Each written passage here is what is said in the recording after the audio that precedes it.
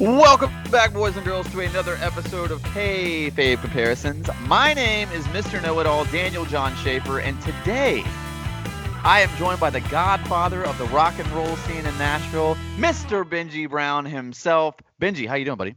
Hey, good, Daniel. How you doing, bud? I'm alive. I'm breathing. I don't have the plague, so it's a win. Today is a win. Could be worse, yeah. Could be worse, but you know what's not much worse is our subject that we're covering today. Oh, I know. Oh, Halloween Havoc 1998, the iconic set that everyone remembers. It's the Warrior versus Hulk Hogan and Goldberg versus DDP on top. Lots of meat on the bone here. Benji, how did you, just overall, how did you feel about watching going back to, 1998 and watching this old WCW show? well, I watched a couple matches last week, and then I wanted to go back and watch it all straight through last night. And I believe I texted you at the end. I said Halloween Havoc 1998, a night full of low blows, Nitro Girls, dumb referees, and too much downtime. Way too So much. I feel like that explains everything. Nailed it. Absolutely nailed it. Yeah, man. Well, let's just jump right into it here. We're gonna be a little bit all over the place. It's just one show, so we're gonna try to like make it kind of correlate to the current product. I know we've been talking more about like current wrestling shit lately, so we'll uh we'll get to it. But I will say that the opening package here for the Hogan like Warrior was like straight cheese. Like the opening package to this promo was like nacho cheese that you get at like a football game. Just like really, really bad. I will say though that this Halloween Havoc set was like the most iconic. Like when I think of Halloween Havoc, I think of that weird like vampire guy and the big And the pumpkin. And pumpkin, yeah. yeah, yeah. I feel like it's a pretty iconic thing. Any thoughts on just like the opening package or like that set? That intro music is insane. Like Yeah. for some reason, like I hated it, but at the same time I liked it. It was just weird. It brought me back. I mean, 22 years now, right? 22 years. It's crazy when you Yeah. think about Well, that. But I well. mean, these openings were kind of regular around this time, and Yeah. I kind of forgot that. So Yeah. It's um, nice little dose of nostalgia. yeah. And the other thing that I remember that I wasn't a big fan of WCW around this time. I would watch it, but I was a WWF guy. Sure. So I don't really remember a lot of these storylines and don't remember. I had forgotten completely that Brutus the fucking Barber Beefcake was like part of the OWN and did all Yeah. that. Like Yeah. I completely Yeah. forgot about that. Then he never even showed up at the pay per view either, which I thought was interesting. But Really yeah, dumb. I Really mean, it dumb. was nostalgic for sure. Yeah.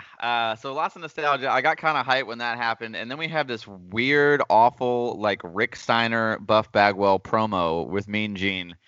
Um, it was really bad. I mean, bad is like putting it mildly. Some of it just wasn't even coherent. Um, Poor Mean Gene looked like he was just trying to keep it together. You could tell by the look on his face, like this is just trash, and he's trying to get through with it. And Yeah. Buff Bagwell rocking that FUBU baseball jersey. I Oh, mean, it's so 90s. Oh, it 1998 was capitalized just it. loud there. Oh God, what do you think about that Rick Steiner Buff Bagwell like promo exchange thing? Well, I just thought there's so much barking.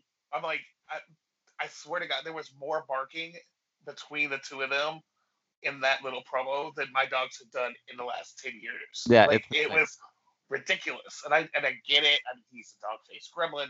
But I don't know, just too much barking. But I kind of want to take it back a little bit when they were doing the intro before that happened and before we saw the Nitro Girls for the first time Yeah, when Bobby and Tanay and then they were talking about the breakdown of the card, yeah, and Bobby just kept saying he hit Horace, Hogan hit Horace, that's his dead brother's nephew. Like yeah.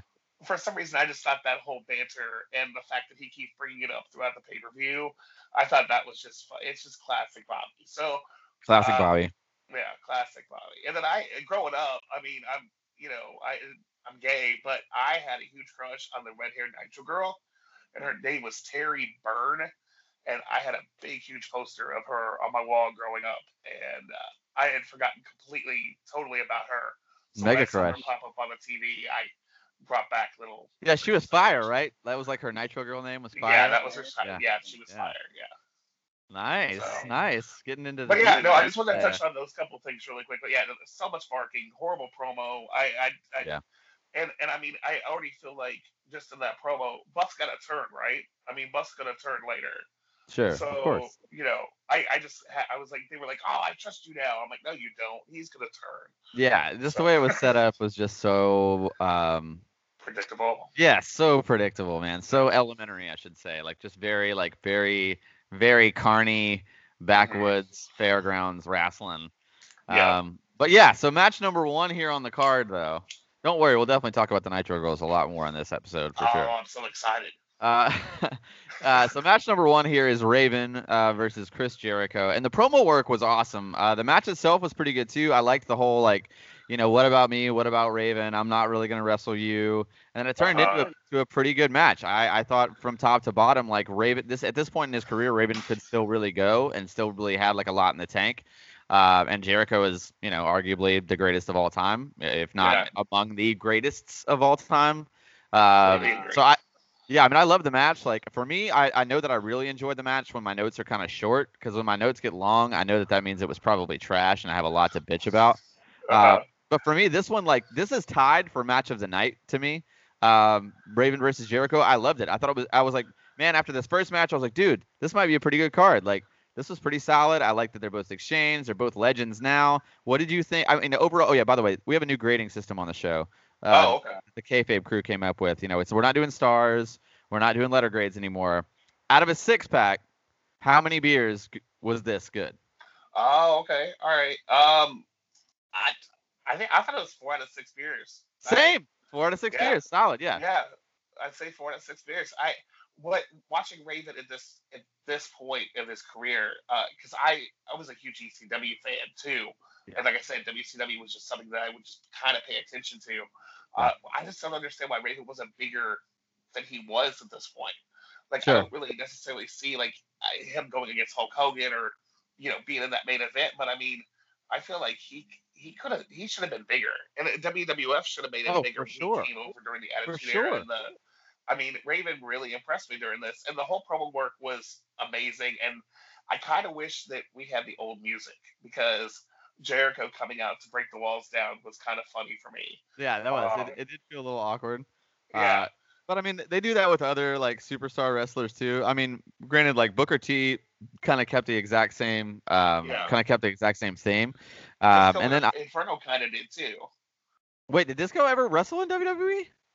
Oh, no, no, no, no. But I mean, like the music's different, but it Oh, I reminded see me what you're saying. of I see what you're saying. WCW, Like like some, his yes, original.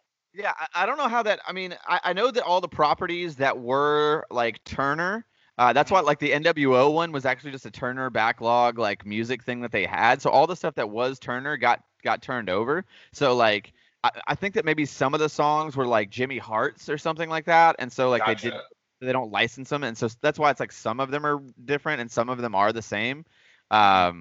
Like obviously like big ones like Goldberg's is the same, and DDP's was the same. Yeah. Uh, no, wait, I think they did use a different one for Oh, wait for DDP. DDP. Yeah, I was gonna say. I think they didn't do the Self High Five. They had a different theme song for him. Yeah, but it was similar. They made it. They at least Oh yeah. tried on that one to make it a little similar. Um, but yeah, man. Overall, I think I'm in the same boat. I gave it 4 beers out of 6 for sure. I thought it was a pretty solid match. Yeah. Um, you gotta love seeing both those guys in their prime too. I mean, dude, do you even know what Raven is doing now? Like, if No, we're I have. correlating it to now, it's like it's insane that he's opening the show. Jericho is as the television champion, and he's also Le Champion. So it's like he's Right. also still on TNT, which is kind of insane to really think about. But Yeah. Poor Raven. Like yeah, poor kind of Raven. sucks for him. But Yeah, totally, uh, totally. Well, I mean, he made some money. He did all right. yeah. I mean, he's probably still doing the autograph circuits and that kind of stuff. Oh, So I'm sure he is. And I think he's got a podcast too. I don't listen to it, yeah. but I think he does have one. I had a couple other things for this match, if you have Cool. a little bit of time. Yeah, keep it So going. I remembered during the interview Raven's 6 words. What about me? What about Raven? Like I knew those for some reason, and I never Oh really yeah, watched Raven in WCW, but I still knew that all these years later. yeah, So that kind of impressed me a lot too. Is how that kind of stuck with me. yeah, Let's see. totally. This was the first low blow of the night. Oh yeah, he take a held drink.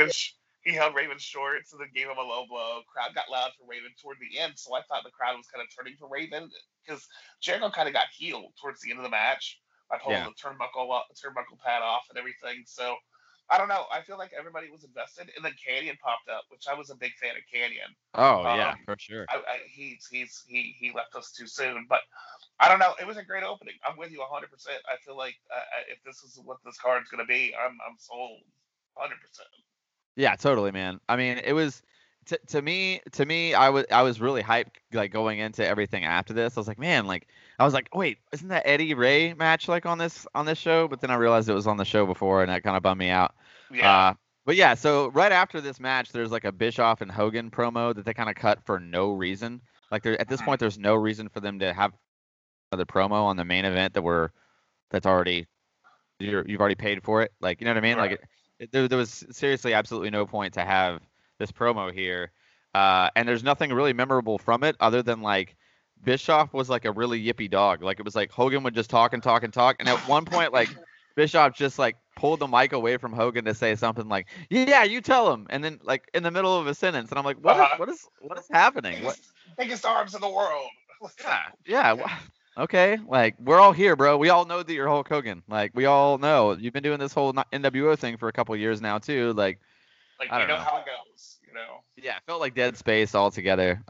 Not really gonna rate that promo, but next match on the card here is Wrath versus Ming. Give me your overall on this one. Give me your deep dirty notes on this one. Oh, 1 out of 5. I'll drink one beer to this. One out of Also, six. 1 out of 6. My bad. Yeah, 1 out of 6. I liked Adam Bomb in WWF, but I mean, he's just a typical big guy. Yeah, Ming scares the shit out of me. Like he yeah. could, I Because would. we've all heard the stories. All right. I mean, if he comes in and tells me that I need to like shoot myself in the head, I'm gonna shoot myself in the head. Like I'm gonna do whatever he tells me to do. You know what I mean? Yeah, I was surprised that Wrath got Ming up for that finisher. That was scary. Him oh, for lifting him sure. up. I thought he was gonna get dropped on his head. But I mean, the match was just a slow, typical big guy match. Just lots of no selling, boring punches and kicks, and I mean, I just 1 out of 6. Yeah, I mean, I'm kind of there with you too with the 1 out of 6 for me. Maybe actually like more like a half a beer for me really on this one, and it's kind of sad because I actually I always felt like Wrath. I felt like Brian always had a. I think he always should have been the guy. I mean, like to me, it's like there had to have been some kind of politics with him. Maybe he just partied too much at the wrong times or whatever. Because like I Hmm. mean, we've heard Bruce say like, well, he just really didn't have it. But it's like, dude, he was way over his Adam Bomb. And like on the promos, they weren't bad, especially for that like cheesy, new generation like WWF. He was on par. He was just as good as like Vader was or anybody else like on the mic. And he had a great physique. When he got in the ring, he got people hype. I liked his work rate. To me, Wrath and like Adam Bomb, those two characters both had severe potential that they just didn't decided not to use. I mean, Hmm. I know it's kind of the story of WCW, but it really blows my mind they didn't keep pushing him as Adam Bomb. Maybe it was a money thing, and that's why he jumped to WCW. I'm not really sure. As far as Ming goes, like because of the Haku, if you will, because of those like stories, like he's like legendary. But to be Hmm. totally fair, I could never see a Ming match and not have ever missed him. I don't think he did. I don't think he was a terrible wrestler, but I don't think like he didn't give anything to the business. I don't think nothing that he has like in the ring between the ropes is really memorable. Nothing. I don't think Yeah, he ever had I, like a huge match or anything. I totally agree. I think that the only thing that stands in my head was at WrestleMania. I think it was 6 when he came out with Andre the Giant. Like Yeah. that's literally the only thing that ever sticks to my head for Haku or Ming. I agree with you Yeah. 100%. It's Ming and the Barbarian in a tag team for me. That's what sticks out Oh, there you go. mostly for Powers of Ming. Pain. Yeah, yeah. That's what sticks out mostly to me. Uh, Yeah. um, but yeah, this match was pretty forgettable. Um, yeah, man. I don't know. I disagree that Raph didn't have it though. I think he could have made it. It just didn't get pushed. I mean, booking is kind of everything. He had the look. I think he was good on the mic. He just got booked into obscurity. So I think we're both about half to one beer deep on that one. Let's keep Yeah. it rolling here. There was a pretty awkward like WCW.com exchange like with Kidman. I feel like when I watch stuff like this from the 90s and they're doing like .com stuff because it was so like baby stages, it's almost like I'm watching like a cyberpunk like sci-fi movie. You know what I mean? It's Hmm. like it almost feels like it didn't really happen even though I lived through it and I know it absolutely did happen. It just felt like this like dystopian like pre-tech like movie that I was almost watching. Yeah, you're right. That I mean, like for me, every time they flashed back and did that kind of thing, I was like, man, I forgot that the internet was so lame in the beginning. Like, hmm Yeah, it was just awkward, and I think that I don't know, the whole interview thing. I feel like they answered the same question a dozen times, and again, more filler. I mean, the pay per view didn't even get fully aired. This is more filler, just like the Eric Bischoff and the Hulk Hogan interview. It could have just been scraped. I mean, we didn't really need it, you know. But yeah, yeah. yeah, and the WCW.com guy, he's also like the voice of Tony the Tiger. So when he's like ripping with somebody else later, he's like, he's got this voice and the way he's talking, and all I'm like hearing is like Tony the Tiger from my childhood. So Holy shit! I got to go back and listen to it's the that. same guy. I Yeah, can't remember. I I know had it's no Lee. idea. Lee something. It's either Lee. Lee is either his first name or his last name. I can't remember Uh-huh. which one it is, but it's Lee something. And he was the voice. He was the legitimate voice of Tony the Tiger in the '90s. So like, Oh, sh- yeah. So like, it's really funny to have like, I don't know. Every time I hear him talk now, once I found that out, it was like it. All I hear is Tony the Tiger. and So all you could do is just laugh. Oh, that's yeah. Yeah. amazing! I have to go back and listen to it. Yeah, somebody tweet us who that is. I forgot his actual name. Somebody put it in the feed. But yeah, man, let's move on here. Match number 3. So the way this is breaking down, the reason why Kidman had this interview is because there's going to be a number 1 contenders match for the cruiserweight title, and the winner of that match will face Billy Kidman later on in this same show, which I'm seems so stupid to excited. me. Seems really stupid to me. Why would you not put this on Thunder as your go home show? You could even made this the main event too with these kind of wrestlers because of the how good the work rate was for the cruiserweight division. And I will say the work rate was good in this match. Disco Inferno versus Juventud Guerrera. It was surprisingly aggressive out of the gate. Like it felt almost like strong style, especially in like a '90s world where that wasn't really a common thing. Even in the cruiserweight division, it was more like lucha style. But I felt like Juvi was more aggressive and more strong. I don't know how else to say that. Just and deliberate, and both of them too. Even Disco, like who's generally more of a gimmick guy, I felt like they were both pretty hard hitting, and I appreciate that. I thought the work it was crisp, and to be honest, the crowd was pretty hot for the match. It did drag a little in spots, and it would have gotten a much better rating if it was a little bit shorter. Like I feel like it just went like maybe 3 minutes too long. So I'm gonna go like 2.5 beers out of 6 on this one. Pretty good. Like I enjoyed it, but it was just a little too long. Like this match could have been a real like it would have ranked or at least tied with a match of the night for me in this shit card. But it was. I mean, I didn't hate it. What do you think about Juventud Guerrero versus Disco Inferno? I actually gave it 1 out of 6 beers. I didn't like it at all. And that's fair. I, That's why I we do the thought show. That's why we do the show. I feel like Hoovy landed bad outside the ring when he first dove outside the ring. I feel like he was being a little reckless. I feel like that True. the two of them were just there was so much downtime and so much showboating on Disco's part. I know that's part of his character, but I feel like it was just extra. And I feel like there Yeah, was a lot good of word. well, we were supposed to do this and you're forgetting, or I don't remember what's supposed to happen right now, or let me go ahead and put you in a sleeper hold again, even though I just let you out of it 30 seconds ago. Let me put you back into, like I Yeah. feel like it just dragged. And I did say as well, I wish it would have gone 3 or 4 minutes less in time. The second cross shot of the night happened during this match. Yeah. I was happy to see the How many pile were there driver. total? Did you count them?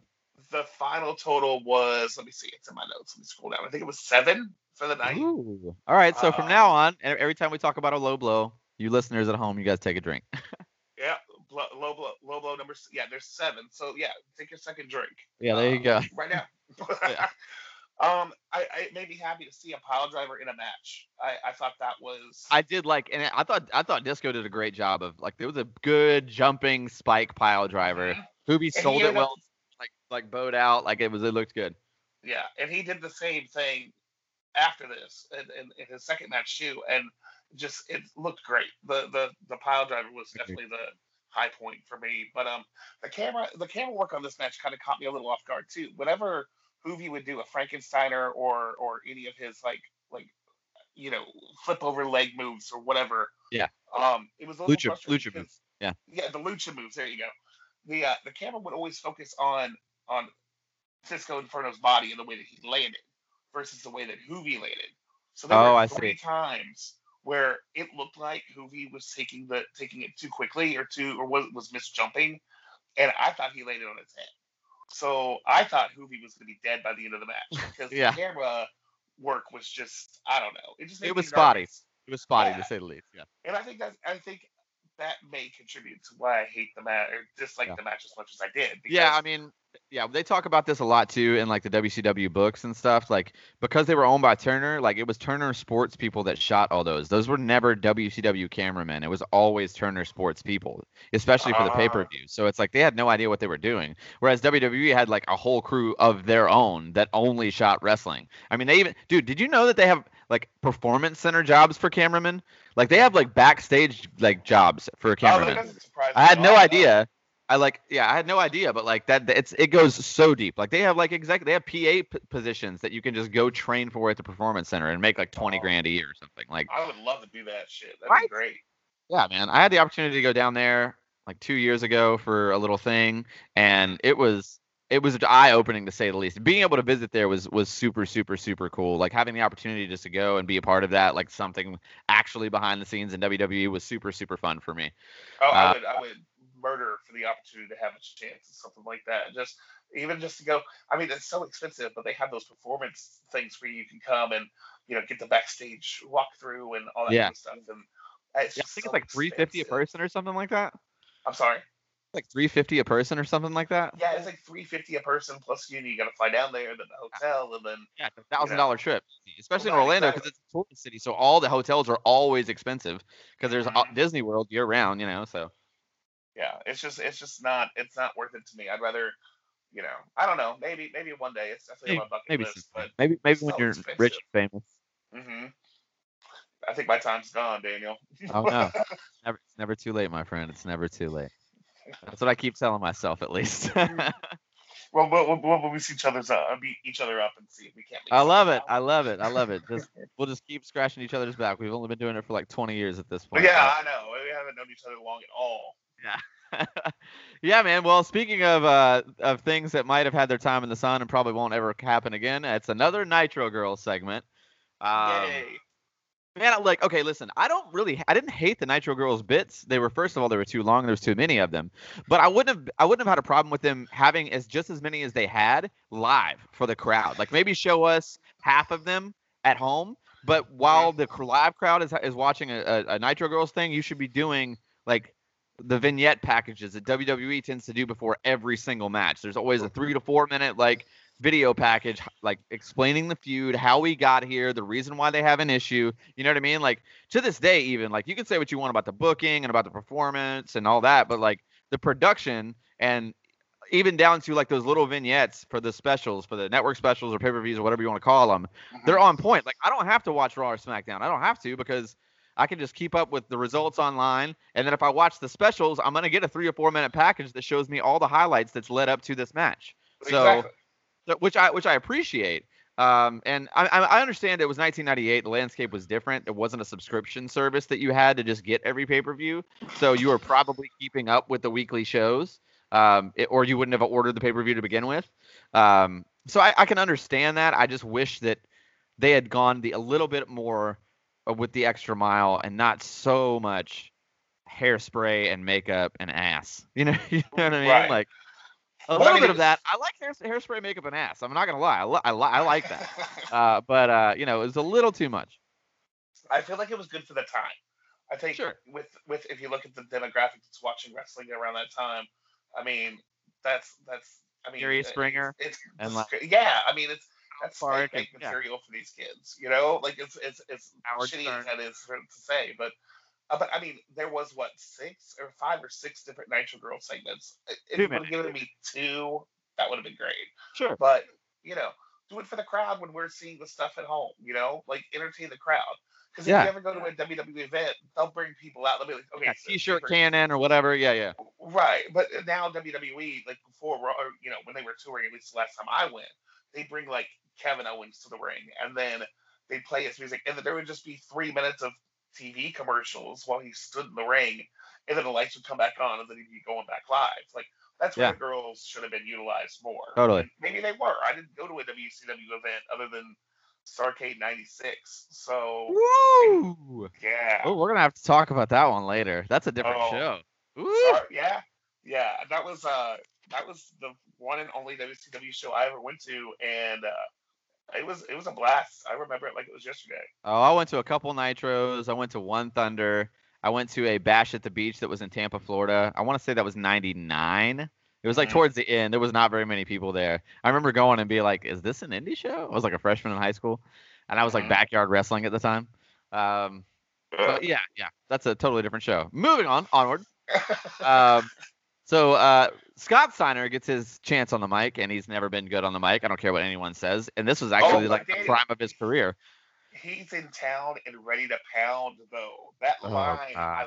lost it. I was like, how can you even say that on this TV right now? Well, it was pay per view, Uh, this one, so I don't know, man. I thought the promo was awful, though.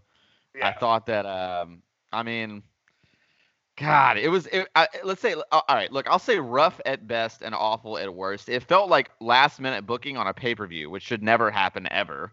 And like I feel like this, like to me, okay, to me, this is notoriously one of like the worst, at least the worst main events ever to be booked, and we're gonna get Mm-hmm. to that.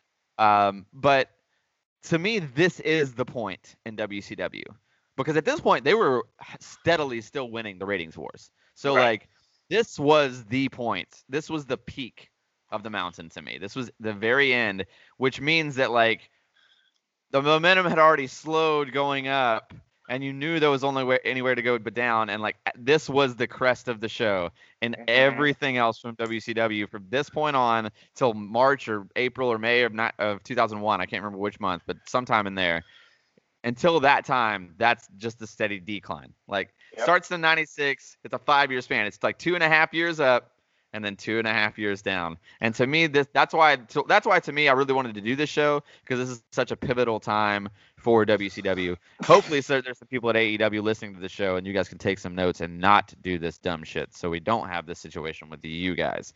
Yes, please. Please don't go away. We would love to have you around forever and ever. Amen. Um, yes. So altogether, though, I thought the promo was garbage. JJ Dillon is always a bore fest, and Yep. when Tony calls an extra match a bonus on this show, I literally laughed out loud. I was like, Right. "Nice job, Tony!" Like I literally giggled in my bed, like, "Oh, it's a bonus. That's what this is. It's a bonus." Like, Hooray. Yeah. Oh, I don't know. I thought I didn't understand. That was my note. I was like, the line, he's in town and ready to pound, even on pay per view. I'm just like, I don't understand how that can be said, he's the And big then it he's was the like, big well, what bad is he booty even daddy. right? And then like another couple sentences, I'm like, what is he even talking about? None of this makes any sense. And then he said the phrase, "I have a freak on my left, a freak on my right, and one in the box." What does that mean? Like, does he just got three chicks? And like, what is his? I don't understand. Yeah, I don't that's too know. many, by the way. It's Three not. is too That's many. what. 3 is too many. Oh yeah, too many. At that point, you're not playing man to man anymore. You're playing in zone defense, and very few men can go that far. Dude, And sometimes I'm I don't just. believe that ham cubes could either. Not especially not with those steroid situations. Hey, but by the way, I feel like you should just take that moniker. You should just be the big bad booty daddy from now on. I should just be the big bad dude. Okay, The yeah, big sure. bad Benji daddy. I love it. I'll take it. Yes, that's a win for forever for life. Now here we go. Next match is Fit Finley versus Alex Wright. Okay, this is what I want to say about this match. I like the deep UK technical style. I'm a Hmm. super mark for NXT UK. I watch that probably more religiously than I'd say I watch AEW the most religiously, and then NXT UK because there's not very many. They don't have very like takeovers or whatever, so they have pretty solid quality matches on the regular TV show on a regular basis, much like NXT used to be before it was a full-on third brand. Right. So this reminds me a lot of those UK guys are really influenced by Regal and Finley and Alex Wright and those kind of guys. And so I enjoyed it. I thought the technical wrestling aspect was great. The crowd fucking hated it clearly. Yeah, Like they were they like weren't. booing and boring and like I thought it was great. And I will say that when they really started hearing the boos, they changed their style, and I thought the match started to suck after that. I was like, okay, now they're trying to do like American style to like make this crowd happier, and I thought it really jarred like the pace. I'd say like the first 4 or 5 minutes of the match, I was really into it, and then they figured out the crowd wasn't into it, and they changed the pace up, and I don't really think they were prepared to do that. And so to me, the match suffered. I felt like the finish came out of absolutely nowhere too. The match was passable, and I liked it for what it could have been and what it started off as. But I'm gonna say one beer for this one. Oh, yeah. I agree with a lot of what you said. I said it feels like two different matches. and I noticed that turn. It was like literally right when the crowd started chanting Yeah. boring, it became a different match. Yes. I've always liked Fit Finley's work, and I was never a big fan of Alex Ray, but like I said, I've never really watched WCW. I would just watch it in passing, so I don't feel like I ever gave him a fair chance. But this match made me want to go back and look at some of his other work Yeah. and see what else he Alex did. Wright, Dean Malenko, those matches were A+. Today, oh, Oh I'm a yeah. huge Dean Malenko fan too. So Yeah, anything okay, he did like during like 96 to 98 was impeccable. that's it. That was right around that time when like Mysterio and Guerrero and Benoit. That's where they were start like. Yeah. Was that the time period? Yeah. I 95, mean, 96, I 97 would for say them? like I'd say 97 was the year. 97 was Okay. the year of the cruiserweight. Like I mean, that's when it really became mega. That's when Rey Okay. Mysterio really blew up. Kidman like started doing the gainer off the top rope and calling it the shooting star, the sloppiest shooting star of all time, looking back. But at the time, I'd never seen it before, and it was amazing. So hmm Well, I mean, as yeah, shitty as this pay per view is, it made me want to go back and watch older, events. So yeah. I don't even know where to start. So that's And good to know. So we'll do that, my friend. We will do that. okay. We'll get there for Um, sure. but yeah, one out of six. I agree with you completely. 1 out of 6 is what I have. So Solid. yeah, Not really. Kind of annoyed by it, but it was yeah. I there. wish it would have just It was stayed the potential at course. least. Yeah. I wish it would have just stayed the course. Just deal with it. I wish Finley would have just like kicked him in the mouth and been like walked up to the crowd on the camera side and been like booed this and like grab his jock or something. You know what I mean? Just like make it Right. heat and just go back to Right. doing what you're doing. Like, but whatever. Then we have Ernest Miller also doing a dumb WCW.com segment. Okay, this is the one because he's like, there's already a man who calls himself the greatest. There's always a man who calls himself the man of the hour. Like, Uh, and it's like obviously they're trying to book this whole James Brown versus Ernest Miller thing, which did actually happen like much later on. did it Um, really? oh yeah, it did. Like way past this. Way like I don't want to say like Oh. towards like maybe 2000, maybe 2000, early 2001 before like right before they shut down. I'm not really sure exactly when, but I want to say it was during the Russo era. So it was when the company was in the shitter for sure.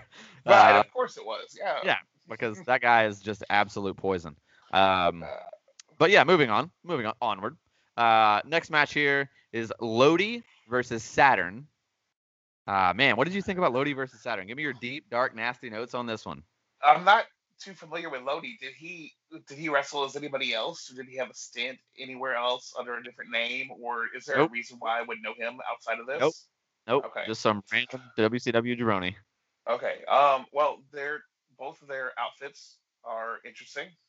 It totally reminds me of a gay leather bar, Straight which I up. have been in. When I mean, Saturn walked out, I was like, oh, Benji's gonna pop for that vest. I was like, oh, well, I mean, I'm not. I mean, if I'm being completely honest, Perry Saturn's not a bad-looking guy to me. I mean, he is my type of guy. But wearing this, like, I've seen straight guys wear this, or gay guys wear this in bars in real life, and I'm just like, it doesn't look bad on him, but I don't know why I should like it. You know what I mean? Like, I'm so torn because I mean, they're so. I mean, as a gay wrestling fan, it's a little bit different. We have a Yeah, different way of looking at the guys that come just like you guys. naturally. Straight people have a different way of looking at the women. Yeah. But I hated the ring gear as much as I like it in a weird way. I absolutely hated it. So that was my first note. I don't know. And then he said I don't know the storyline with this, but then like a couple minutes into the match, I think it was today, he said something about Saturn was Lodi's slave in a previous storyline. Do you know anything Yeah. about Oh this yeah. storyline? Yeah. So like they used to be both of those guys were in the flock. The flock kind of disbanded. Uh huh. And so like that's when this whole thing started. Like so some of the flock stuck together and Lodi was like the super lackey in the flock. Like he was the guy that would like I don't know, like lay down and let like Raven walk on him, you know what I mean? Like those kind of things, like super lackey. And so whenever they did the split of the flock, I think he went with Saturn for a while. I can't remember the exact details. I'm sure someone can tweet us. It's been 22 years, guys. Yeah. I was like 13 years old when I was watching all of this, so it's a little different from my perspective of it. But yeah, I mean, there was a weird storyline before that. It just seems like there was a whole lot of gay undertone here. I mean, just from somebody It's who doesn't professional know that. wrestling. There's I tons of mean, gay overtone and everything. I try to turn a blind eye to that though. Daniel, wrestling is real, damn it. Hey, But no, I don't know. I mean, Saturn is a beast. I feel like he deserved better. I put him in the same boat with Raven. Why wasn't Saturn a bigger name? I mean, I feel like his suplexes. Well, he looks like a monster in the ring, even though he's not huge in size. I gave the match 2 out of 6 beers. It wasn't horrible. Lodi didn't do bad. I didn't like the way that he went out of the ring and chased after the signs and brought them back just for that one spot. Because I was like, okay, well, the woman took the signs away. You remember this part? And then yeah, he oh yeah, chased after and then got the signs. I'm like, okay, well, the signs are going to be used in the that was for the all match. Like, impromptu, by the way. That was all impromptu. No, he was just trying to get heat. Like, oh, okay, 'cause okay. she Well, wasn't even. She was just security. She wasn't even like part of the show. He was just like, oh, I'm just going to do this as a whim thing to get people into it or whatever. into it. Okay. Oh, it just made me think that they were going to use the signs for later, and that there was a reason why he wanted those signs back. Then Yeah. he ended up holding up one more sign like 2 minutes later, and then they were just never touched on again. So I was like, well, it didn't make sense to me. But yeah, I mean, it does that you worded it that way. I didn't think of it that way. WCW, classic WCW. I mean, I'm pretty much in the same boat. I gave it like 1.5 beers, just because I felt like once they got the flow of the actual work, in-ring work going, it was pretty solid. There wasn't much to be attached to it. Like, I mean, even 22 years later, I don't remember the storyline. You know what I mean? Like, and I'm pretty like I'll forget like super important things in my life, but I could tell you like who wrestled who in 1996, second card. You know what I mean? Like I just have like useless wrestling knowledge, and like I don't. The fact that I don't remember this angle, and I watched religiously both Nitro and Raw without fail every single week. Um, the fact that I don't remember this says a lot. So you shouldn't feel bad about it. I didn't really know much about it at all.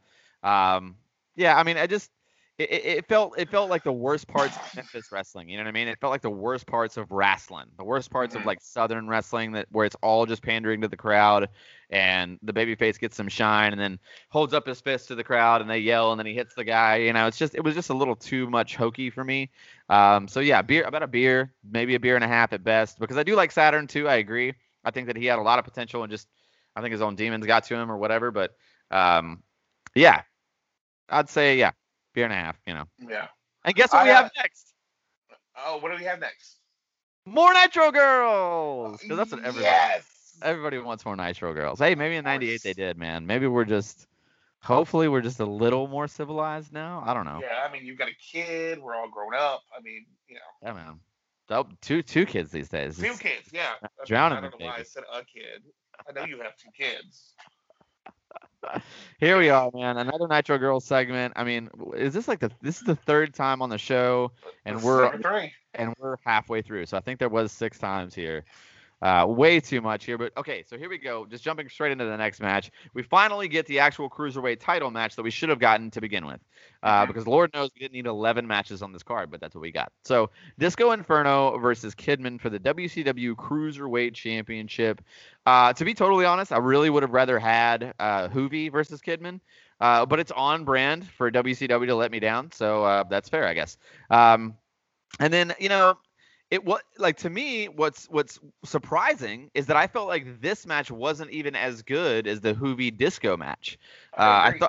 I thought that it was really sloppy. I thought that they had a better like the time was better. They used their time better. It wasn't as long, which is good. But I actually felt like Kidman was the sloppy one, which surprised me the most because I was a super Kidman mark. Now going back and watching this, maybe he was sloppy. Maybe that's why he never really got a big run in WWE and just became a bad guy. Maybe he just never could get it completely right. And honestly, like this show kind of gave me a little bit more respect for Disco's in-ring work because I just remember him as just being a gimmick guy. But I felt like Disco worked really hard and Kidman was kind of sloppy. I didn't hate it, but I certainly didn't love it. It did get a little better as time went on, and it did end like with an appropriate amount of time. Kidman did hit the shooting star, the sloppiest one of all time, but he did hit it, and he retained. I'm gonna give it 2 beers, maybe 2.5. What do you think out of 6 beers, Disco Inferno versus Kidman for the WCW Cruiserweight Championship? I gave it 1.5 out of 6, and I think that Disco going over Hoovy was expected because the whole face heel heel situation. I feel like Sure. I never really saw that much with WCW. I could be wrong. No, totally. But I mean, even in my The only deepest, place it did darkest happen though head, was in the cruiserweights though. I mean, you saw a lot of like Ultimo Dragon, Rey Mysterio. They're both baby faces. uh, Hoovy versus Ray, both baby faces. There was actually a lot in the cruiserweight. So I thought okay, it might fit here, but I see what you're saying though. Totally on brand with like 90s wrestling, heel versus face always. yeah. There was lots of throwing and landing in the ropes. I could really tell the difference. Like they had a smaller ring, didn't they? They ran a Yeah. 16 by 16, and then WWF, They ran the WWE had normal indie ring. Like when you see wrestling at like when you go see Southern Underground Pro or Revive or any of the southeastern like indie GCW, wrestling, that kind of stuff. yeah, it's 16 by 16, yeah. Okay, and WWF was running a 20 by 20 at this 20 point, by right? 20. That's massively different. Yeah. Huge. I can tell a huge difference, especially watching WWE as much as I do now, and did at the time. There was just a lot of people were doing the cruiserweight moves, but they were just all up in the ropes. I feel like So fast, I yeah. could really tell that it was much smaller. But Yeah. yeah, a beer and a half out of it. I wasn't really into the match. I didn't really care or was invested in who won. I didn't really know much about either one of them, honestly, because Kidman didn't really have that big of a run in WWE. So, yeah, just for me, I just didn't care, honestly. Right. Cool. All right. Well, before we jump into the next match, because I feel like this is a good spot where we're kind of like halfway through the card. Okay. So let's say what of the first 6 matches that we just covered do you think would land in 2020? Like out of those first 6 matches, could you see anything on this card from 22 years ago being able to be on either an AEW or an Impact or a WWE New Japan level in 2020? Dude, honestly, only the opener. I agree.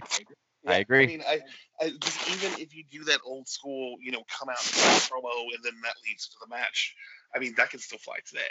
Yeah. So, and then the ring work of those two guys and their chemistry, that's literally the only match that could stand up to today, honestly. Okay. And so same perspective then, but in reverse. Let's say it's 1998 Benji. Like who were your favorite wrestlers? What do you remember from this year, if you can remember this year specifically, that you were attached to in wrestling? Was it all WWF because you weren't? Pretty much all WWF. I was a big Sting fan. Okay. But it was more pre-Wolfpack. Like I had completely forgotten before this that the Wolfpack was even a thing. Yeah. Let's see. I was excited that the Ultimate Warrior was coming back, even though I knew he was going to be past his prime. Sure. So I was, excited. And how old were you in 1998? Like 12, 11? I was 14.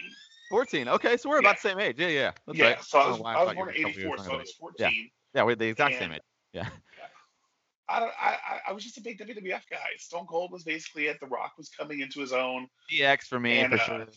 Undertaker. I mean, all that Attitude Era stuff. I loved. Val Venus was great. I was a big fan of D'Lo Brown, Nation Domination. Yep. So, I don't know, man. I liked it. I liked the raunchier side of the wrestling stuff, I guess. Of course, naturally. Yeah, I mean, I'm in the same boat. Like for me, I was just, dude. I still am. I have a friggin' wrestling podcast, and I'm 36 years old. So like, of course, like I was a super mark then. Like I had a VHS player. They always had the Nitro replay too. Like especially later on in TNT, they'd have like a 2-hour show, and then right after they just replay it again on TNT. So I would like watch Raw, and then I'd have to go to bed. And then I would just stuff a towel into my door, like so you couldn't see the light. And I would just watch like Nitro on like the lowest possible volume setting. And 9 times out of 10, I got away with it. I got caught a couple times, but I got away with it. And like so, I was religiously watching both shows. For me in '98, I was a huge fan of the Wolfpack. Like I remember that being like the babyface NWO brand. I loved DDP. I loved Kidman. I thought he was going to be, I don't know. He was a skinny white kid with a weird nose, and I was a skinny white kid with a weird nose. So like, it totally attached like to me completely, especially because he was doing cool stuff. And I felt like as time went on, he was wrestling bigger guys. I mean, he beat Hulk Hogan at one point in WCW. Mm-hmm. So like, that was a monumental thing for me. Most people don't even remember that, but to me, because I was a super mark, I remember like blowing up and like telling my friends like, dude, Kidman beat Hulk Hogan. Like that changes everything. Like, yeah. I never watched that, but I remember that. Yeah, see, for me, like, in 97, 98, I would go back and forth between Raw and Nitro, but I would record Raw.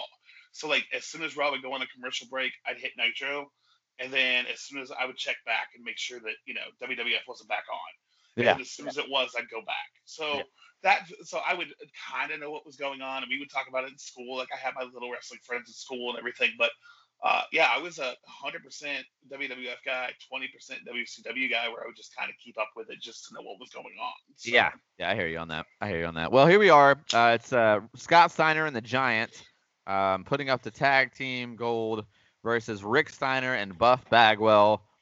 Man, the Giant smoking a cigarette to the ring popped me. that was my first note. I was like, how is he getting away with like? I don't know, man. I just didn't even know how to react to that. I mean, Yeah. even as a smoker, it blew my mind. Yeah. So It's just it feels so raw, especially in 2020. Like, dude, that mhm. would never fly. Like, oh god, that'd be such a big deal. Oh Yep. man, could you imagine just like live smoking anything on live No, television? Like even like any kind of tobacco, anything. Like you no.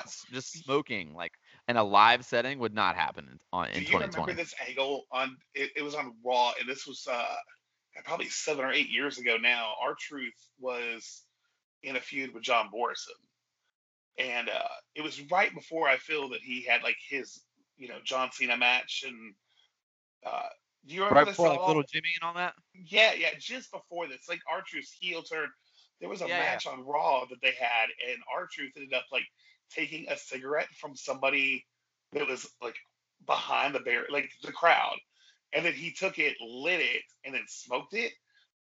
John Morrison, and it became a whole thing. And this was like 7 or 8 years ago. Even Oh, seven I or don't eight remember that. years ago, that blew my mind. I don't remember that at all. I'll have to Yeah, go find that. I'll send you a link for it. It was just one of those things where you just watch it. You're like, they can do that right now. Yeah, So that's I wild. don't know. It was blew my mind. He walked to the ring with a cigarette. Well, it blew my mind how bad this train wreck of a match was too, man. I felt like it was awful. If anything, I'm taking my beer home and I'm not drinking a single damn beer with this. Mhm. I thought it was absolute trash booking. Even with Rick like going over and eventually like winning the tag titles after obviously like we already talked about Buff ends up swerving us quote unquote and then like starts beating up Rick and it was just this whole thing. And then at the end like the Clinton guy comes out and it's just Buff again in a disguise. Like what? Uh-huh. Why? What is Why happening? didn't he Why? just stay there? Right. Yeah, it was beyond weird, dude. It was beyond weird. Zero beers for me. I'm going to the next bar. Zero beers. What did you think about this? I also did say zero beers. Yeah. I do like the way the turn happened when Buff came into the ring and then they did the double clothesline against Scott and then Scott ducked it and then Buff just turned and kicked Rick in the stomach really quick. I Yeah. felt like that was a unique turn. Like I knew it Yeah. was going to happen. I just didn't expect it right there. So I think Yeah. that's That the was a good only spot. It was a good yeah spot. I'll that's say that. the only good thing I think that came from it. It drug on too long. And then as Rick Steiner kept getting beat up, I'm like, this WCW NW storyline is still happening, right? Am I wrong? Or is No, it's still WCW happening. NW okay? Why did nobody come out to help Rick? Like, you Well, have NWO over there, Buff yeah, Bagwell turn. No WCW people are gonna come out. that's the biggest argument with the whole WCW NWO storyline since day one. Like that the Okay, fact that they just ganged up and where are the faces? It's like, well, I mean, it's a little different here too now. Yeah, I mean, there's really nothing that you can do to make it like I don't know. I mean, it's a mistake that they all made. Um, but what can you do? right. Well, also of note, y'all better pour double because we have our third and fourth low blow during this match. So Third and fourth low blow. So that's two more drinks that you two more gotta have. drinks. That you gotta have Yeah, here. What's yeah. the I'm gonna go to the next bar with you, Daniel. That's zero beers for me too. yeah, absolute zero beers here. So we finally actually get a production package that we were talking about, like breaking down an angle and like actual video production thing, like explaining how we've gotten to this point, and it's Scott Hall versus Kevin Nash. I thought that the package that they had there was on par. I thought it was really good. What did you think about that? I just put package fills me in on storyline, and I'm drinking a full six pack because I didn't know what was going on at all, but I felt like I was more invested in this match now than I Yeah. had been any other match except for the opening match of the card. Yeah, no, I agree. I mean, honestly, too, it's like, especially now that we're both a little biased because we're both like WWF kids. You know what I mean? So like, Hmm. for me, like I mean, the whole reason why I ever even started watching was because Scott Hall jumped and Kevin Nash, and like, I mean, dude, I have a Shawn Michaels tattoo. Like, I am a super mark for the Click and like that whole mid '90s thing. Uh-huh. So for me, like, that's the whole reason why I ever even like. I mean, we're both from the South, but I never really got into WCW as a kid, really. I was like at least my like adolescence, like preteen, kind of like tween ages, like when I got into WCW, and it's all like because the Attitude Era kind of started really with the Click because they left and then NWO happened and then DX happened after, like a year after that. So it's like all of that really was like what sucked me in. So to me, the Scott Hall, Kevin Nash, like whole storyline, I loved them as the outsiders. I loved the I'll say it again, the original inception of the NWO with just the three-man group Hmm. with just Scott Hall and Kevin Nash and Hogan. Like I thought that it was great, and I felt like there was a time that I thought WCW was better than WWF. That didn't last very long, obviously, but there was a time, and these two guys were a big reason. And another thing too, I'm glad you brought up like the size of the ring, but like in this match specifically, that's when I really noticed how small the ring is because like Scott Hall's like 6'4", 6'5". Hmm. I mean he's not a small guy. And Kevin Nash is like 6'8", 6'9". Yeah. So like, dude, I felt like they took one step to go from turnbuckle to turnbuckle, and Right. it was like I don't like. God, it was. I mean, I will say the package was great. I was invested in the match. I wanted it to be good. It wasn't. It was not a good match. No. Uh, the flow of the match totally sucked. It didn't really make any sense, and it was long, and it was super anticlimactic. It was a silly finish because it made Nash seem like a heel, even though he's Hmm. clearly the babyface in the match, and he just walks away from a win after two power bombs. I don't know. It just like I don't know. For me, it was a miss. Just for the promo package and the fact that I'm seeing Razor Ramon and Diesel in the ring, I'm at least gonna drink one beer to that. But that's literally I'm drinking that one beer based on clout because the actual product was trash. What did you think about Scott Hall and Kevin Nash here? I'm also gonna get just a beer just because of who's in that ring. But Yeah. I don't know. I love the whole takeaway for me was Scott Hall and his working punches are insane. They're Best so punch good. to this day. I I have that's in my notes. Yeah, best punch in the business. Yeah. just insane. It's so good. But I mean, that's literally all they did. They punched and kicked, and there was a microphone to the head. There was a choke with a cord, and then the match just lasted too long too. And then he just gave him like a dozen knees or something. I mean, it's like I don't know if they were working lazy or were just not invested or didn't And now care. all of the I alcoholic references like really rubbed me the wrong way. I mean, I agree. I feel like they were just not. It should have been better. It should have been better. It felt like I mean, I know that these guys like I know the brawling is what they do best. Really, I mean, again, like Scott Hall does have the best right hand. I think in the history of the business, I think he has the best right punch, bar none. Mhm. Um, but yeah, I mean, it definitely fell flat for me. Awful psychology too. The fans clearly hated it too. It wasn't just me. I mean, it's just sad to see these guys not deliver, especially considering they were in the prime of their lives at this point. You know what I mean? Right. But guess what we got next? I bet you Oh, can't guess yet. I got it in my notes. I said Nitro Girls again. Again, Seriously? dude, Yes. again. Oh, I don't Weak, bro. know. Super weak. Yeah. This is where I got up and got me a bologna and cheese sandwich. Yeah. Bologna and cheese. I love it. Oscar Mayer only, though, right? Hmm. Only. That's the Has only. to be. Oh, yep. Has to be. Has to be. Although, hey, have you ever had the spam and cheese sandwich? I have not. It's delicious. Am I missing out? Okay. I mean, this is all tour food that we can talk about on a different episode too. But Uh, you know how it is I know how it is. Yeah. when you scrounge and load thousands of dollars worth of gear to go play at like Nowheresville for $50. Everything will taste good at that Everything tastes good at that point. That's what she said. Moving on. point. Number 9. The match that to me is probably match of the night. It's Bret Hart versus Sting. for the WCW United States Championship. I know you said that you were a big Sting. Benji Brown, take it away, man. What did you think about Bret Hart versus Sting for the U.S. title? Well, the first thing that came to mind and that I wanted to ask you, because I figured you would help me through this, what was the reasoning behind the NWO splitting at the beginning anyway?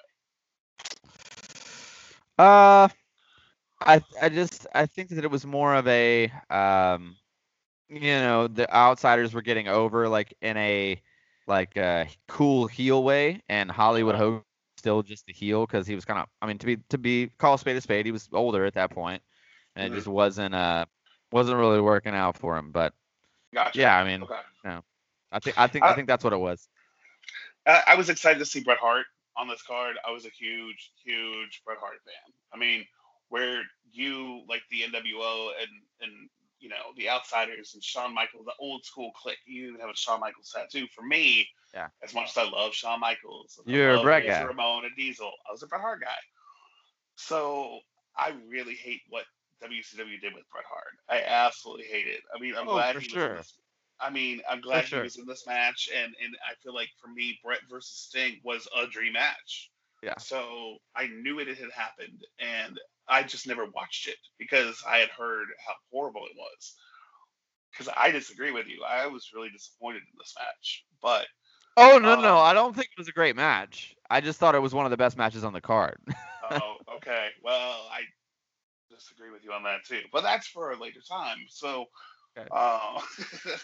I don't know, man. I didn't like Bret's little round sunglasses he wore. I thought Sting's goatee looked ridiculous with the red face paint. I feel like the match got started too late. I feel like it just took a long time for it to start. Yeah. I don't know, man. This is where you pour another drink because this is your fifth low blow of the night happens. There we go. So but yeah, cheers. I don't know, man. I gave it 2 out of 6 beers. I was just really disappointed. I mean, when Bret Hart attacked Sting at the end with the baseball bat, where was his Wolfpack friends? Nobody came out and helped Sting, even when he was getting carted out on the gurney, which nobody seemed to crash care in the crowd. They turned that into a storyline. Did they? Okay. Yeah. I felt like they needed to. I don't know. I just feel like it was. This was kind of the end of the Wolfpack too. Oh, not long after this. Not long after this is when Nash beats. I want to say it was Spring Stampede. Mm-hmm. Which is only like 4 months after that is when the taser thing happened with Goldberg and Nash won the title. And the next Monday on Raw or on Nitro is the finger poke of doom when they all go back to just being heels. And so like they were trying to get the true baby faces out of the Wolfpack before Kevin Nash essentially went heel again. Well, then I got to give it another beer because just having that context makes the match. It made more sense for that, for sure, and I do remember that. So like, yeah, I think that's probably why I rated it. And again, too, like I'm with you on like, dude, I was not a fan of Tomato Sting. It was just not what I was into. I thought like Tomato Sting. Dude, I didn't like him being in any form of the NWO. I just didn't think it fit for his character. I thought it was a huge mistake. I mean, keeping him just Crow Sting would have been way better, like throughout the longevity of his career. To me, like even as cool and like even being a young, teenage Mark for the Wolfpack, I didn't like, even at the time I was like, oh, it's cool. Like I like Sting and I'm glad he likes my buddies too. But really, like, I don't know. Then when Luger joined the Wolfpack, I was like, I'm out. Like if Luger joins anything, it's not cool. Like it's Luger's just not cool. He's not a cool person. He's never has been cool. So like, I don't know. I was just not with it. But I thought the match, like bell to bell, I thought the match was good. I thought the ref bump was like super awkward and lasted way too long. And he was just like laying in the middle of the ring and like getting in, like just being interfering, like just being annoying. Like, dude, just take your bump and roll out. Like, and then Bret will come get you when he needs you. Like, they need the mat space. It's only 16 by 16. Like, yeah, I mean, it was just. Overall, I did think the match was good. I mean, I like heel Bret. To me, heel Bret's the best bet, Bret. Like, I love heel Bret. I mean, like 97, like everything with DX and the Hart Foundation in '97 was absolute pure gold to me. I mean, realistically, everything that Shawn and Bret did Iron Man match on was absolute gold to me. Probably because it was real, and we know that now. But even at the time, I was a super mark for that feud. I mean, It was a great story. Brett is a great heel. I felt like Brett should. I don't Phenomenal. know. What'd you say? Phenomenal heel. Underrated. Yeah, Underrated yeah, as a heel. 100%.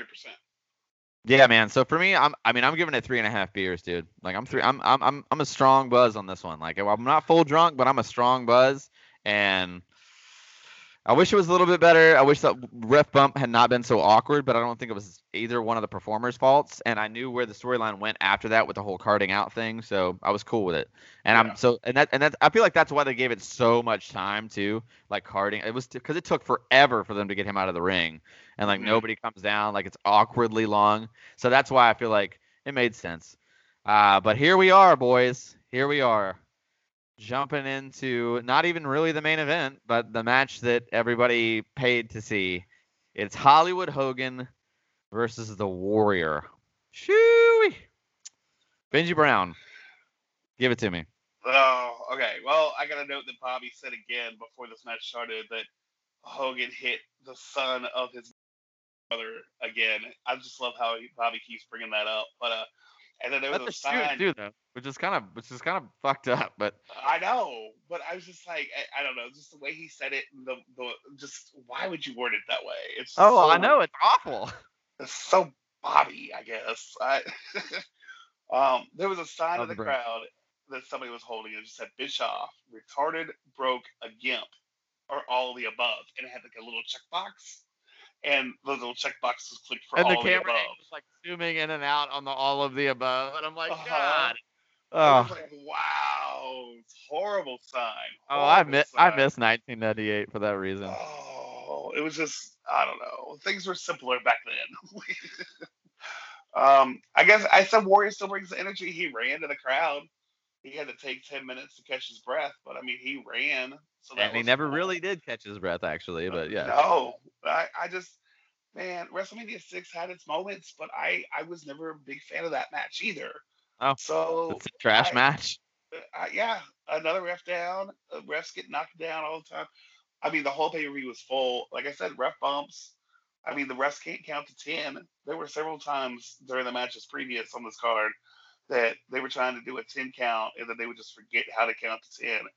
And there's no disqualification on this pay per view, apparently. They could have called it uncensored and gotten away with it as well. A fire paper thing, I don't know. And then there's your The seventh and fire final paper low thing. blow. How pathetic was that, though? Like, I don't know. oh, you could just hear the whole crowd get sucked out because they were like, "Oh no, that wasn't supposed to And happen." then you can just see the And it's panic like, on oh, Hogan's face. Like, yeah, what am I you going could, to do yeah, next? yeah. And then at that, Oh, like, I noticed that too because like Warrior picked him up, and I could see Warrior calling spots, and I was like, "Bro, if Warrior's calling spots, this shit's about to get this is really wrong. bad." Like, yeah. Hmm. And then this match gives you your seventh and final low blow of the Take a drink. night. Wait, So was there's there one just in the actual main event? not that I remember. Okay, I maybe put not. at the end. I put at the end no low blow. Sadly, so Oh, if there was one, I missed it there was no somehow. there was no lightly fondling each other because No, no, no, it's a no. worked low blow. So at that point, you're just rubbing your forearm on the other guy's like Pretty family much. jewels. Hmm. No wonder you loved wrestling so much. Goodness Yeah, gracious. I mean, wrestling helped me get where I am today. Happily engaged to the man of my dreams, I guess. Yes. Shout out Andy May. We love him too here at the show. Shout out any day. I don't know, man. I wanted to like this match, but I knew how shitty it was. But I've never actually watched it before you asked me to be a part of this, and kind of glad I never did watch it. For Aren't you, you glad? Daniel, I'll do anything. Don't say that too loud. Andy might get jealous. Well, All right. Here we go now. Hey now. All right, moving on. Onward. Dude, okay. Arguably the worst Hogan match of all time. And Hogan's had some stinkers, right? Arguably the worst Hogan match of all time. absolutely. Yeah. I'm like, not only am I not buying beers, you're gonna have to pay me a beer the next time I have to watch this. So that's when you Exactly. essentially like Dave Meltzer's negative stars. Like now WCW I feel like owes me a solid 2 beers for having to have watched that. They should give you a Uh, 50% discount for my next WCW ticket if I have to. for life, literally Hmm. for life. Yes, I agree. But onward and upward. And actually anything after this has got to be better, right? So Yeah. this was actually surprisingly, it's DDP Diamond Dallas Page, the People's Champion, as Tony would say, even though somebody else on the other show had that name already. Against Mhm. World Champion, the WCW Heavyweight Champion, if you will, Goldberg, and this is in his full super over. Like everyone is in love with Goldberg. He's massive. Like the height of his hype is right now. Um, Man, I mean, and that's the thing too. Like, you can say what you want about Goldberg because I'm not a big fan at all. But in 1998, dude, like there was nobody hotter than Goldberg in the business other than probably Rock and Austin. But I mean, Goldberg was in the top, one of the top 5 biggest wrestlers in the world in 1998. Not just in one company. He was massive. Everybody knew who he was. Goldberg had his own thing going on. I know he looked like Stone Cold. He was bald. He had the goatee, but the styles were totally different. The characters were completely different. To me, I never even made that comparison until I got older and listened to like shoot interviews and Mark DVDs and stuff that we all watched. And like when I even noticed the comparison because I'm an idiot and I just never made it. But like, I mean, I don't know. To me, did you ever actually compare Goldberg to Steve Austin? Because I didn't. No, no, that's what I was about to say. Was no, I looked at Goldberg as this monster, like just super buff, like gonna in a match in 45 seconds for Stone Cold. I never looked The at him original Brock Lesnar. yeah, yeah, there you go. Yeah, exactly. I mean, that's how I looked at Goldberg. I never compared the two, whether it was the bald head or the black tights or whatever. I never compared the two, other than saying Goldberg is their number one and Stone Cold is WWF's number one. So yeah, I never compared the two against each other in that form at all either. So Yeah, man. For me, it was just like, I mean, I will say though, I was a huge, huge, huge DDP mark. Like, I loved Diamond Dallas Page. I thought he was mhm. awesome. I loved that Ready to Rumble movie that everybody shit on. Oh, I loved it. I own it on Prime Video. Like, I still I watch it from time to time. Actually, that would be a fun watch along to do to get like No, that, like the whole crew together, like 5 of us and a bunch of mics, and just do a watch along for Ready to Rumble and like just a case of beer. I think I'm that'd be a into super that. fun time. Yeah. That we'll put that on the docket, boys and girls. We'll make that happen at some point when we get a lull. When we get a lull in content. But I've got a lot of shit stacked up for the coming weeks. We'll get to that. Before we do, what did you think about DDP versus Goldberg? Give me your overview, your deep, dark, dirty, stinky notes on this one. Well, this is match of the night for me, and I Okay. gave it 5 out of 6 beers. This 5 match out of has got 6 beers. yeah, Wow. this match is giving me a semi boner right now. I thought it was really well done. The Goldberg, I mean Buffer, given the big match feel. I love me some Buffer. Goldberg with his little back handspring that he did. He was much more mobile than I ever thought he was because I didn't watch a lot of Goldberg at this point. Yeah. So for him to do that back handspring, I was like, "What are you doing?" And then I felt the two of them had a good chemistry. I feel like DDP really showed himself to be a main event guy because this is Oh yeah. before he ever won a world title, right? He Yes. was what this was like. Did he have the U.S. title even at this point? Ooh, actually, I think he might have won it in '98 before this, like early '98 Okay, or maybe the end of '90s. I think he was the champion one time before this. I want to say he okay, won it from Randy Savage. okay. Well, I which I hear that feud was great too. The It was really good. DDP set. Yeah, It I was feel really like I good. need to go back and catch up on that. No, I thought DDP really showed himself to be a main event guy, and Yeah. when I found out that this match was on the card, I felt like it was too early for DDP to be a main event player, and I didn't understand why he was in the main event against Goldberg. Mm. So I was like, I didn't feel like he had really hit to like mid '99, late '99. So No, it was I before that. was, Yeah. so I felt like DDP really showed himself to be one of the big players. It just sucks that Yeah. this is the one match that because the pay per view cut out and they ran over time, they Yes. they didn't even get to see this match. And it was probably Like one of the better matches. I agree. I agree. This is one of the better matches on the card. yeah. Yeah, it does suck. That's just another WCW thing, man. I don't know, man. They could have cut out 3 or 4 of the Nitro Girl segments. They could have cut out one of Yes. the One of those stupid interviews. promos. Yeah, yeah, yeah. Right. The internet WCW.com. They could have cut one of those out. They could have made time for this to happen, man. And it sucks that it didn't. At least they showed it on Nitro the next night. I did do a little bit of research and everything to kind of figure out what happened on Nitro the night after. So at least that. But man, yeah, 5 out of 6. I feel like it was. it was the crowning of DDP going into the future, and it showed Goldberg everything he could do. Because at this point, I feel like that's the longest match I've ever seen Goldberg in 100%. WCW. I mean, I don't know, man. It really did it for me. So Yeah. You know what? Look, I agree. I thought the match was great. I thought it's tied, so I'm still 3.5 to maybe 4 beers on this.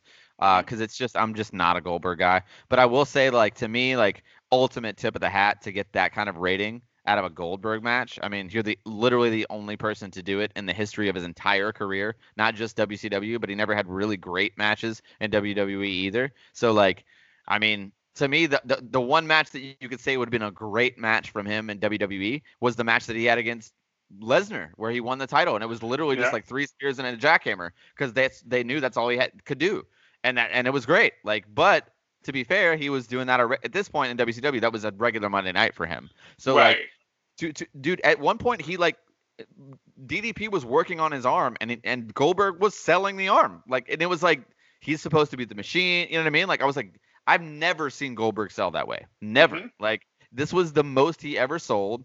I thought that huge nod to DDP. Like, this was like, sometimes you forget how great he really was in the ring, man. Dude, DDP was a technician in the ring. Like, Yeah, he carried Goldberg through this match straight up. So like, for sure, like, high rating. I had a three-way. To me, it was this one, the Brett match, and the Raven and Jericho match. They all got pretty much the same rating. Maybe this one yeah. got a little bit more, but like, at a pretty much tie. Um, Overall, though, like, I was prepared to watch the worst ever WCW pay-per-view. Like, that's what I hmm had sold it to myself as, and it was a bad pay-per-view. It was bad.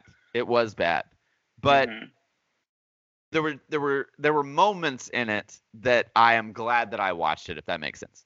I agree 100%. I was going into it, looking at the card, and being excited about a handful of things, but then equally being let down, but still not being completely disappointed. I feel like Right. I didn't waste 3.5 hours last night watching it from beginning to end. I feel like it was definitely worth the time. And like I said earlier in the show, or earlier in talking with you here, it makes me want to go back and look a little bit more of this time period and watch a little bit more WCW. So, I mean, that's a good thing. Ultimately, for somebody, you want somebody to see your product and not be that familiar with it, or be unfamiliar completely, and then want to go and research more or continue watching. So, I mean, ultimately, if that was their goal with this pay per view, which we all know it wasn't, they accomplished that goal. So I'm gonna go Yeah. back and watch some old WCW. So Oh, totally. And we will for sure. We will for sure. So since we've been kind of doing this back and forth, is there anything now at the end of the card that you thought on the back half would have worked in today's climate?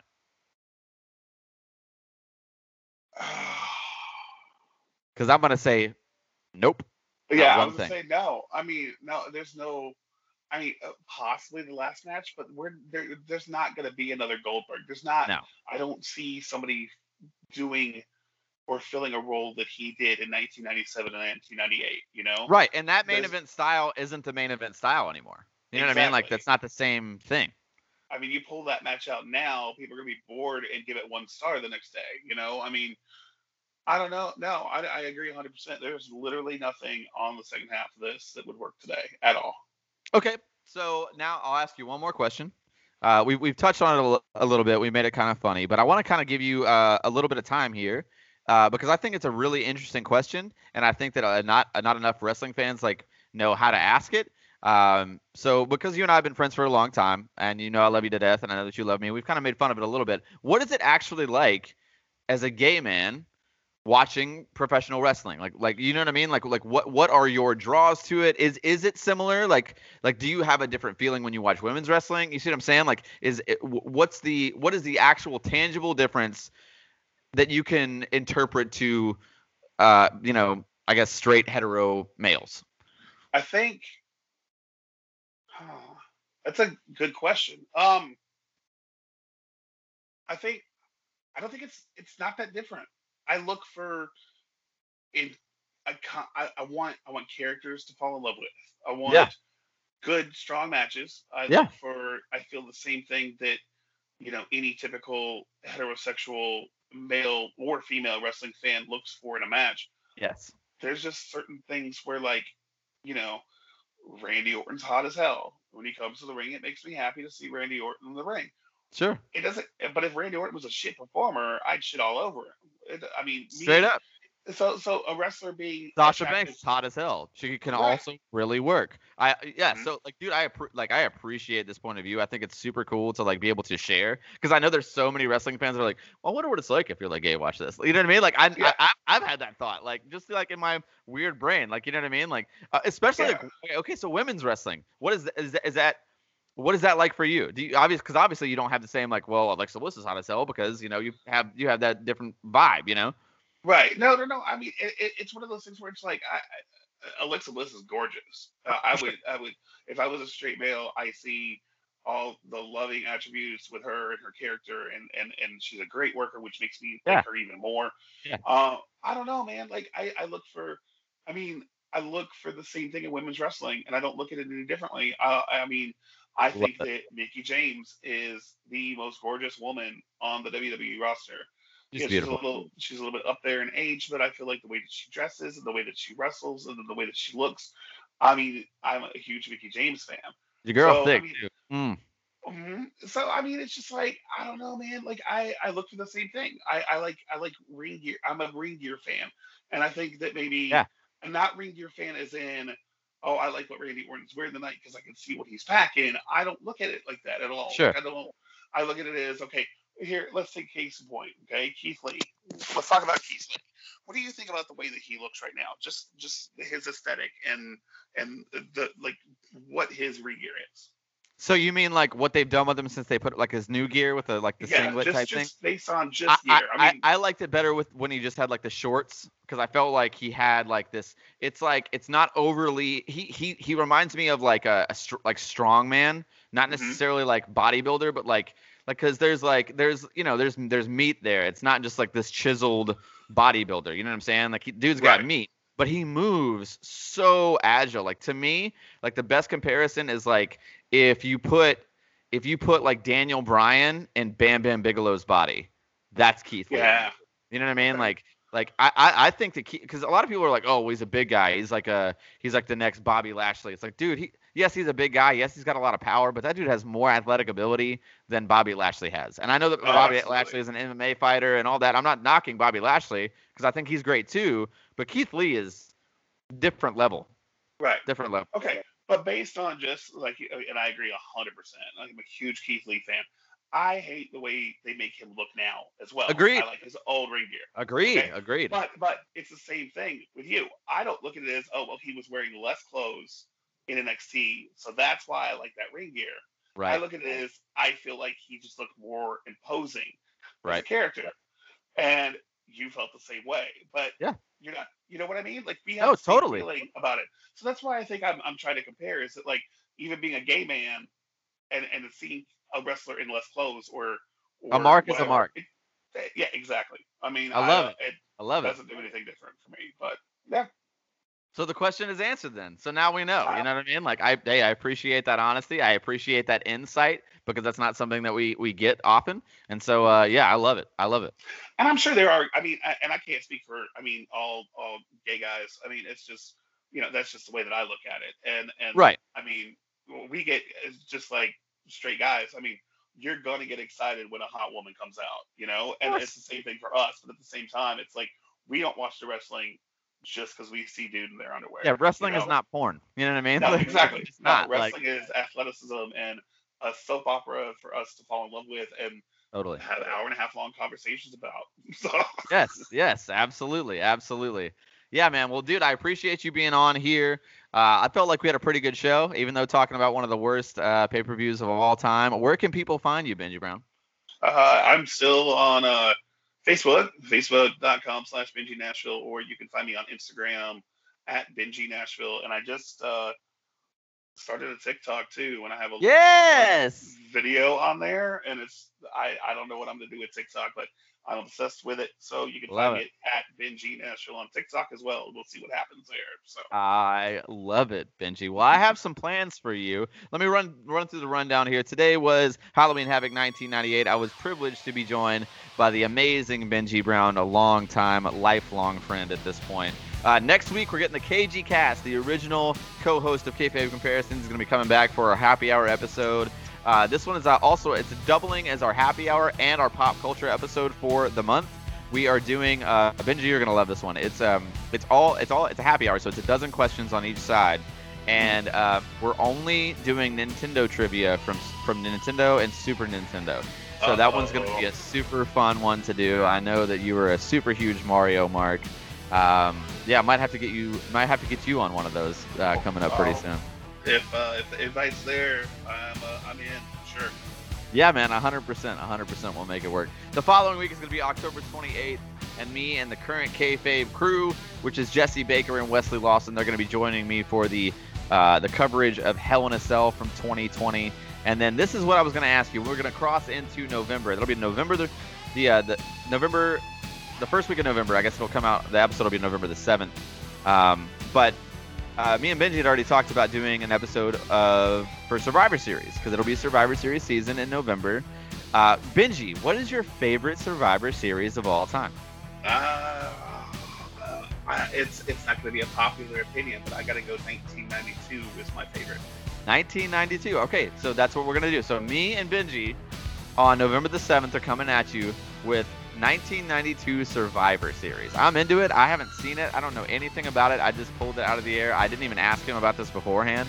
I was just like, hey, what's it? No, don't spoil it at all. You don't want to know the main event? Let me give you the main event. Yeah, give me the you can give me the matches. Just don't spoil it. It is Bret Hart and the British Bulldog, the IC title in the main event, Wembley Stadium. Oh no, we covered this one. Oh, did you? Yeah. We covered that one. Okay, give me another one. Favorite? Give me another one. Have you done 91 yet? We have not done 91. It's Undertaker and Hogan, the world title, Ric Flair's there. Oh, okay, yeah, that's what we'll do. 91. Okay. That one. That's my second favorite. Perfect. Was, the year Survivor Series 91, because you guys have already heard our watch along. We did a watch along of Survivor Series 94. That's right, I remember that now. Or 92. I'm sorry, it was 92. Yeah. I'll have to go back and listen to that.